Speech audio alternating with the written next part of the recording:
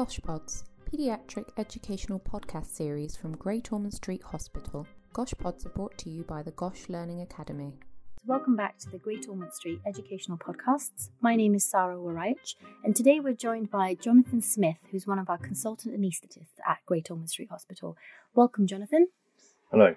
Would you like to just tell us what you specialise in? So I'm an anaesthetic consultant at Great Ormond Street, and we specialise in anaesthesia for children of all ages, for all specialities. Great, welcome. So today we're going to be talking about apneas with a focus on post-operative apneas. Okay, good. Well, I think that it's quite an interesting topic to talk about because we know that apnea is a particular problem and potentially lethal complication of anaesthesia in children who are ex-premature children and neonates in particular. So this is something that we are quite interested in because there are some operations and surgeries that do need to happen in smaller children. The operation that's been most widely studied is inguinal hernia repair, and this is associated with ex-prematurity as well, so it is very relevant to anaesthesia and the post-operative recovery process. It's also quite nice to study because it's a quite consistent operation with particularly set boundaries for the point of view of timing-wise and surgical technique. So it's consistent between patients surgically.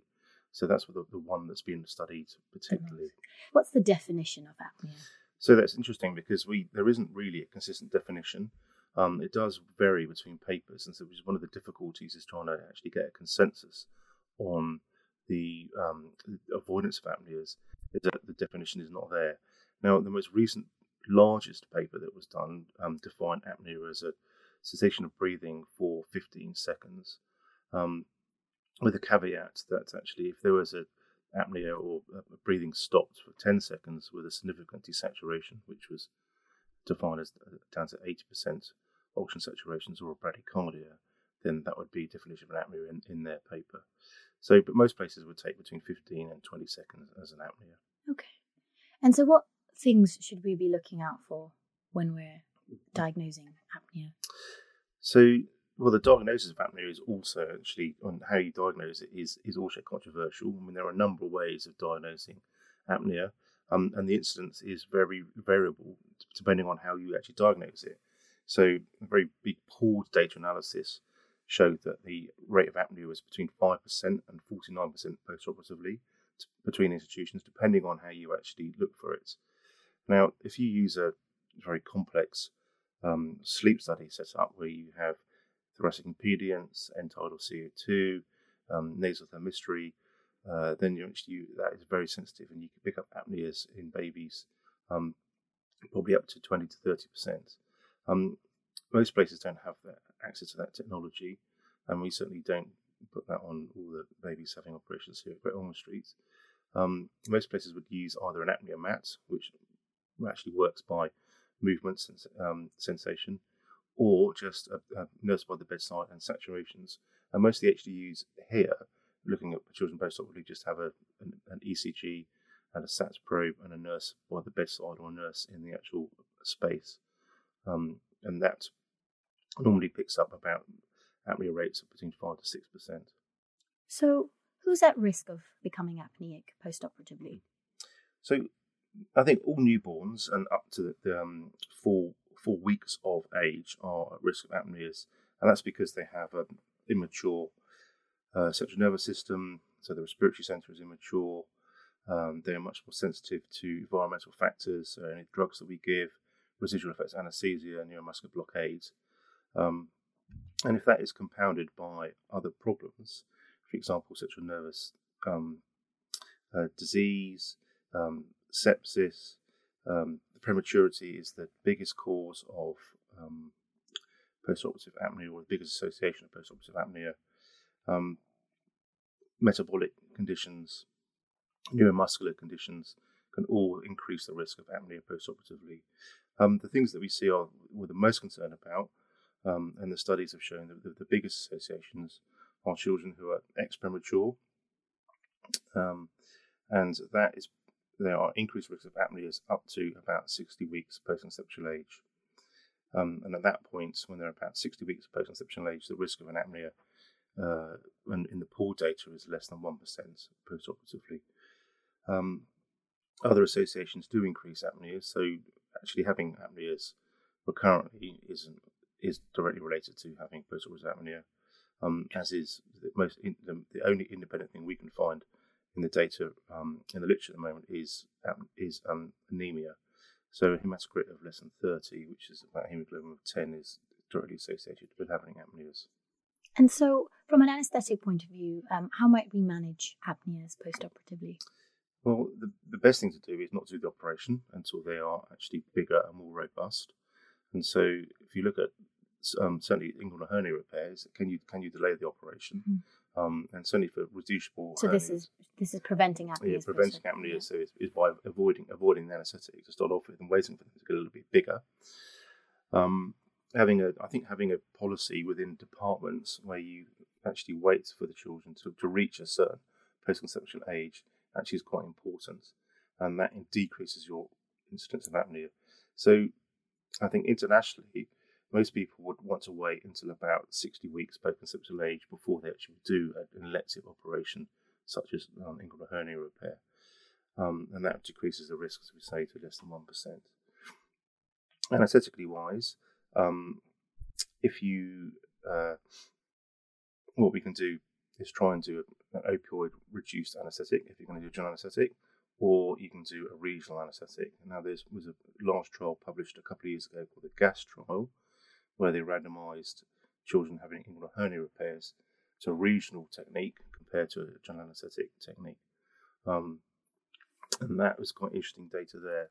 Now, that was the background of that study was actually looking at neurodevelopmental outcomes because of the interest there is currently with neurodevelopmental outcome and general anaesthetic agents. But the secondary outcome they're looking at is the rate of apneas. And they showed that a regional anaesthetic technique did significantly reduce the rate of early apneas, which is an apnea within the first 30 minutes of the general anaesthetic. But it didn't reduce late apneas, which is up to the period of 12 hours post-anaesthetic, which is where they stopped the study at 12 hours. So the regional technique is something that you could look at doing if the surgeons are actually amenable to it and the child is able to tolerate it. We didn't, and a great honestly, we didn't involve ourselves in the study because actually our hernias are done laparoscopically, so that means you can't do a regional technique. And the reason why they do laparoscopic hernias here is because actually there is quite a high rate of the contralateral hernia being open, so they close it prophylactically, so the child then doesn't have to come back for another repair later on. Okay. So that could be something that confounds the actual use of regional anaesthesia. Right. Interesting in the study that actually the rate of conversion from regional anaesthesia to general anaesthetic was about 19% in that study. So in the best world in the world, if you do try and do a regional anaesthetic, about 20% of your kids are going to have a general anaesthetic anyway. Right. So that's something that, practically speaking, whether you want to consider trying a regional anaesthetic or not. So I think if you do a general anaesthetic, having an opioid-free or reduced opioid technique would be very happy. So you avoid drugs like fentanyl or morphine. So doing a general anaesthetic combined with a regional anaesthetic, like a caudal, is quite a nice technique. And it means that with the modern anaesthetic agents, which do wear off pretty quickly, you can leave the child comfortable afterwards with an opioid-free technique. So that should reduce your rates of apneas. And that's pretty much it from our point of view. We can't really find anything else to do. So what we do is then you have to monitor them afterwards. So very close monitoring for the first 30 minutes and then monitoring for the first 12 hours. Clearly screening is important. So you want to avoid children that have got significant anemia. So as I said, a hematocrit less than 30. And be very careful about children that have got pre-existing apneas or have had apneas in the past. And I think these sort of children we do look at very carefully anyway. Would you recommend a transfusion if their hemoglobin was 10, for example? Or 10 is on the borderline, and I think it depends on how urgent the surgery would be. I think we would have a discussion with the surgeons, and maybe they could monitor and treat that anemia with things like oral iron, rather than giving them actual transfusion themselves. Right. Now, I think if there was very major surgery, they were coming for something other than hernia repair, then you would probably consider transfusing them up, if the surgery was urgent. So if we break this down and take it to the bedside, so what would you suggest are ways to managing a post-operative patient who might be at risk of apnea, perhaps in a place that's not a specialty hospital? Well, I think first of all, they need to be in the post-anaesthetic care unit, so the recovery unit, for the first 30 minutes, where they have very intense monitoring, so nurse by the bedside. You've got an ECG pulse oximeter on the child, and there's access to resuscitation equipment, oxygen, and trained personnel very quickly. So there for 30 minutes, and once they're awake and moving and back to the state that they were before, then actually on the bedside, on the ward, you want them there for about 12 hours. So what most district general hospitals do, or non-specialty hospitals, was get the smallest children in on the list first. And if you're going to a hernia repair in a baby who is, for example, sort of post-conceptual age 60, that child would be admitted on the day of surgery and be put first on the list, so the operation would be finished hopefully by 9 to 9:30 in the morning, and then they could stay on the ward in the daytime when there's a high ratio of staff up until the early evening, and then at that point the incidence of apnea, the risk of apnea is very, very low. So essentially it's about human factors issues, about having the amount of people around, a lot of staff, and so therefore you can have the staff ratios that you can actually monitor them properly. Some people have discussed about the role of caffeine that the paediatricians and neonatologists use quite a lot. So caffeine has been looked at in the Cochrane review, and the results are not clear.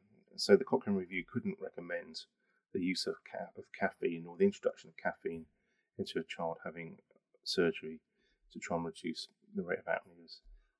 But what it does say is pretty vague about it, and I think that most of it is because the evidence is poor, is that actually if they're on caffeine for apneas already, then you'd probably be sensible to carry that caffeine on perioperatively, but not to introduce it to children who are not already on caffeine. So that's what they've said about that. So it's not something that a lot of institutions institute for prevention of apneas perioperatively. Okay. And is there anything else that we might consider in the management or prevention of apneas? No, I think just very good perioperative care of the child, and so we're looking at packages of care at the moment to try and reduce all complications, and apnea just falls into that thing. So the starvation guidelines have been changed relatively recently to encourage clear fluids, and that includes clear fluids with sugar-containing additives right up until an hour before the time of the surgery. So we would encourage somebody bringing their baby in for hernia repair to drink water with some added sucrose right up to an hour before we start. And that clearly keeps the hydration levels high, keeps the blood sugar levels normal, and leaves you with a much happier child. And there's no increased risk of aspiration in a normal child from that. So that's one thing we can do. The other thing, sensible things like keeping the child warm. So bringing the child in and keeping them dressed right up until the last minute, so we don't have babies lying around the ward in gowns getting chilly. Using the warming apparatus we have within theatres. And at the moment we've changed in the last couple of years to warming every child perioperatively, which has probably marginal effects on apnea, but as a package it's quite nice. But it does affect things like post-operative infection rates. So that's something else that we're doing. I think thinking very carefully about intraoperative fluid management in these children is very important, so they don't get dehydrated. And then using an opioid-free technique if possible. Great. So we've talked about the definition of apnea, some of the causes and risk factors for post-operative apnea and how we might manage it. Is there anything else that you'd like to add before we conclude the podcast? No, I think that's pretty much it. Thank you very much. Thank you for listening to Gosh Pods. If you would like more information on courses and educational opportunities offered by Gosh Learning Academy, please visit the website at www.gosh.nhs.uk and search Learning Academy, or follow us on Twitter at Gosh Learn Acad.